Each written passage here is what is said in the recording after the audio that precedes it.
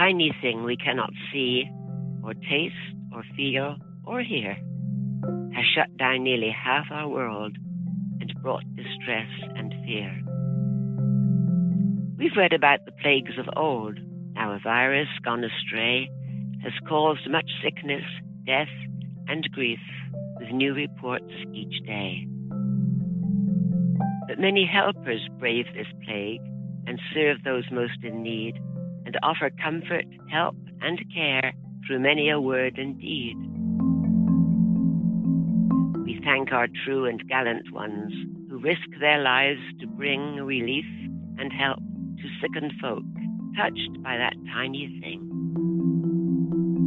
Yet there are other tiny things to cheer each anxious heart. A smile, a wave, a caring note, though we must stay apart.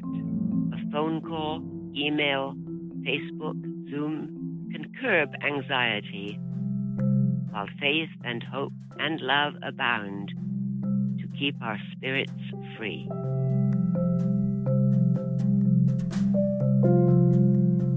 That is poet Ray Whitney, reading A Tiny Thing We Cannot See. Over her 94 years, Whitney has written more than 500 hymns, songs full of praise and declarations of faith. Many of Whitney's hymn texts are perennial favorites, appearing in multiple Episcopal, Presbyterian, and Baptist hymnals. She wrote A Tiny Thing We Cannot See while sheltering in place in her retirement community in Nebraska. Like many artists and poets, she turns to her craft to make sense of the big and little things unfolding in our world.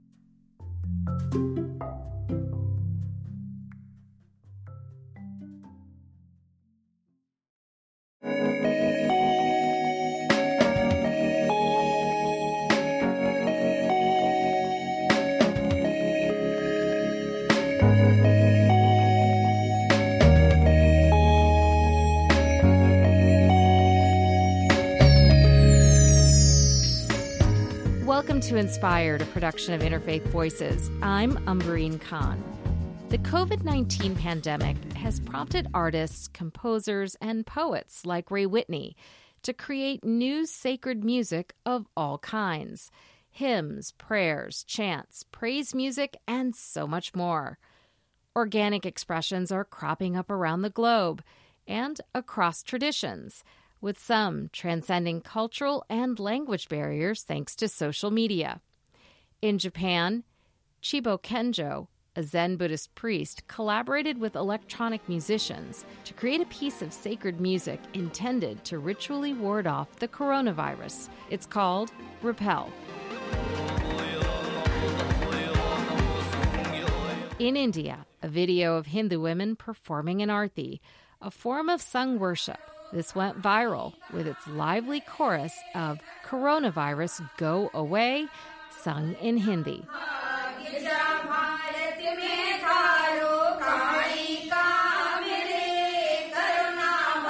And in Great Britain, the Methodist Church hopes people worshiping at home will join together to sing new COVID-related hymns like When We Face an Unknown Future by Carolyn Winfrey Gillette. When we face an unknown future that we can't imagine yet, when the closeness we have treasured turns from blessing into threat. This week, producer Kimberly Winston takes a closer look at how the pandemic has inspired people of faith over the year to find comfort in sounds that heal and offer solace. Before the pandemic, of course, people sang, played, or listened to sacred music in community, usually at a worship or prayer service. But because COVID pushed most religious services online, and because one of the best ways to spread the virus is through airborne particles, these new COVID compositions are typically sung by people alone at home or maybe with others via Zoom or Skype. According to Amanda Udis Kessler, a composer of Christian hymns who lives in Colorado Springs, as a means of singing together, it lacks something. There certainly are people who are solitary worshipers in various traditions, but for many religious traditions, the gathering is really important. It's where people build community. It's where they see their friends. It's where they touch and hold people they care about. It's where their voices join together in a common space. It's where they are reminded together of what's important. You know, when I think of the word worship, it means roughly the honoring or lifting up of what is worthy. Eudes Kessler is one of many hymn writers and composers who belong to the Hymn Society, a Washington, D.C. organization that promotes congregational singing in churches in the U.S. and Canada. Brian Hain directs its Center for Congregational Song, and I asked him how singing together in a religious setting can benefit the people who do it. Like any other form of art, congregational song can help people and does help people when it's doing its job name and express things that they need to express. Singing this beautiful song with these beautiful lyrics, or this certain turn of phrase, or, you know, like with a visual art piece, the way something looks can unexpectedly express something that we didn't know we needed to express. And I think that happens a lot with congregational song, and that's what these songs can do that are being written to address COVID now. You know, we sit all day home alone and we just feel bad, you know, and after a year of this, I know this has happened to me. Sometimes I'm like, why do I just feel just crappy? And I'll have a conversation on the phone and I'm like, oh, I feel better. I needed to connect to someone. And so, you know, when we sing at church and we say something and we sing this sad song that expresses this longing to be together, it can release this tension. It could say, hey, God, I'm hurting here. And just by acknowledging that, it can unexpectedly provide us with a sense of relief, and it helps us become more true to ourselves when we've maybe put up some barriers to try to make it through.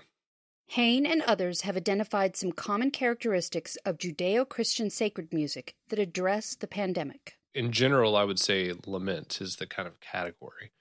But then specifically under that larger umbrella are things like, you know, naming our grief, the kind of longing to be together again, the waiting, the painfulness of that, the painfulness of the loss, just, you know, the amount of death and loss, just naming those things, which is very biblical.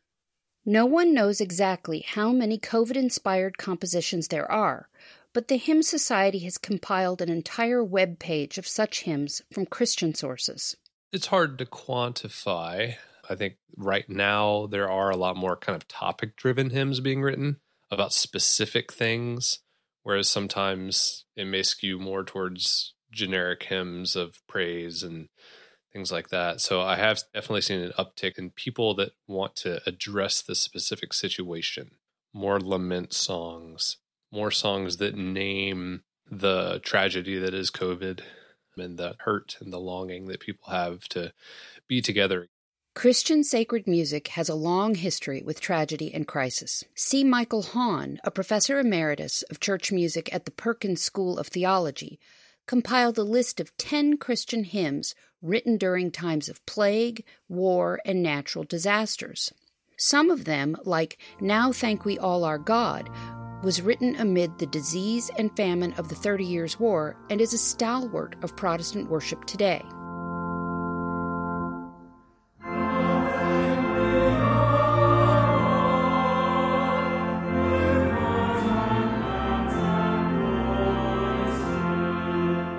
In 1750, Charles Wesley, the great Methodist hymnist, wrote, "Righteous Lord, thy people spare," after a series of earthquakes terrified the population of London.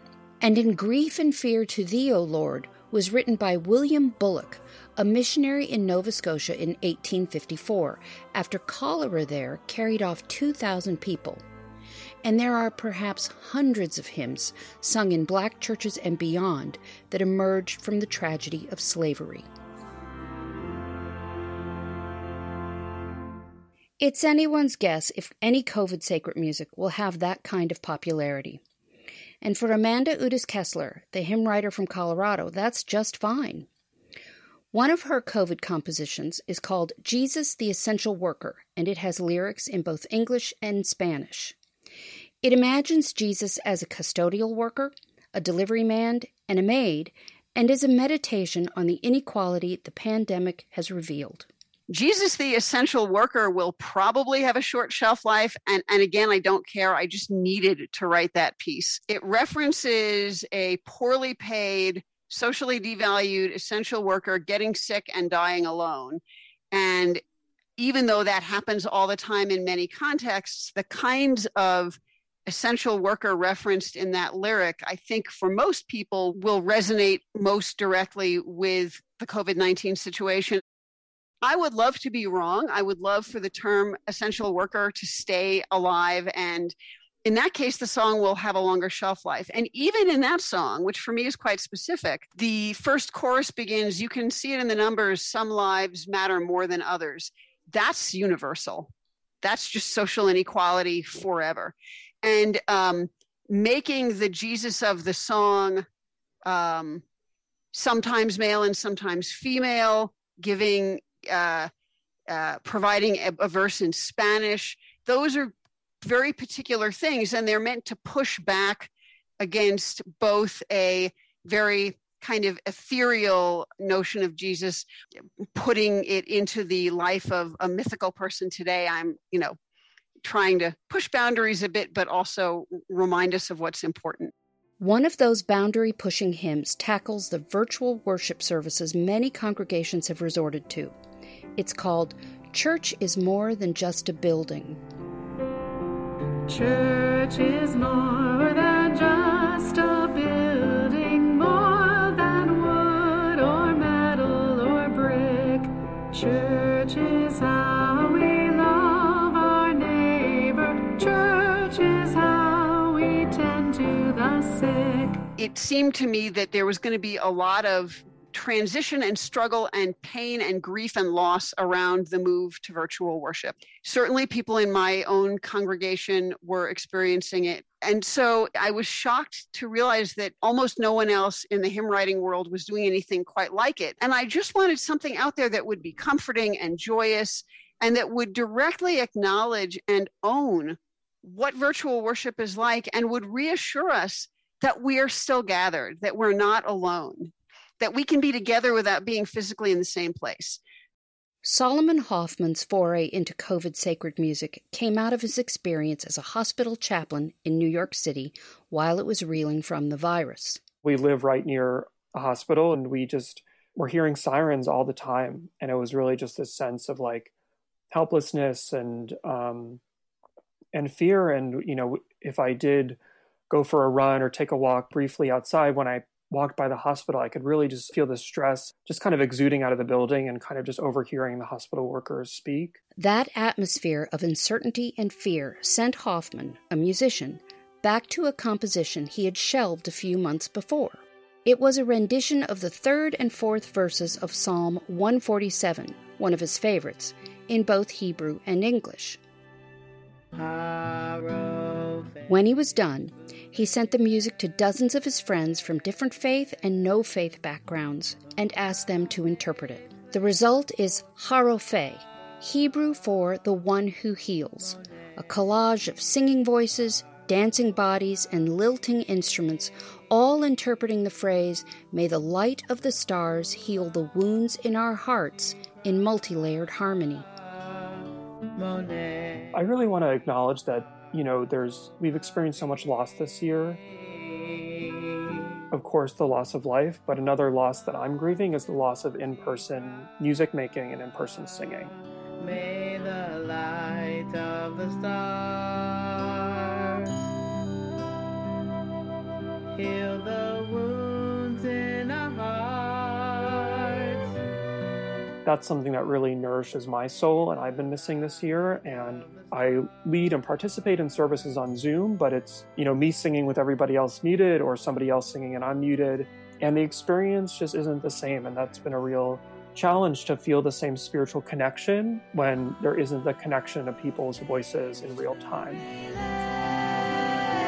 That was composer Solomon Hoffman discussing Harophe, a musical composition for voice and dance intended to acknowledge the losses of the COVID-19 pandemic. We also heard from hymn writers Amanda Udis Kessler and Ray Whitney, and from Brian Hain of the Center for Congregational Song. Coming up, Kimberly Winston continues her conversation with Solomon Hoffman. We meet Keely Garfield, the Buddhist choreographer who collaborates with Hoffman to use music and dance as a way to heal. Stay with us. You're listening to Inspired, a production of Interfaith Voices.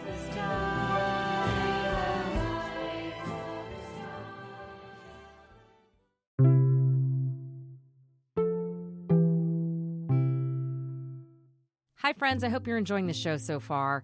I just want to say thank you. Thank you for listening. Thank you for being part of our community. I don't know if you know this, but we are on the air all the way from Richmond, Virginia to Ketchikan, Alaska, and in so many places in between.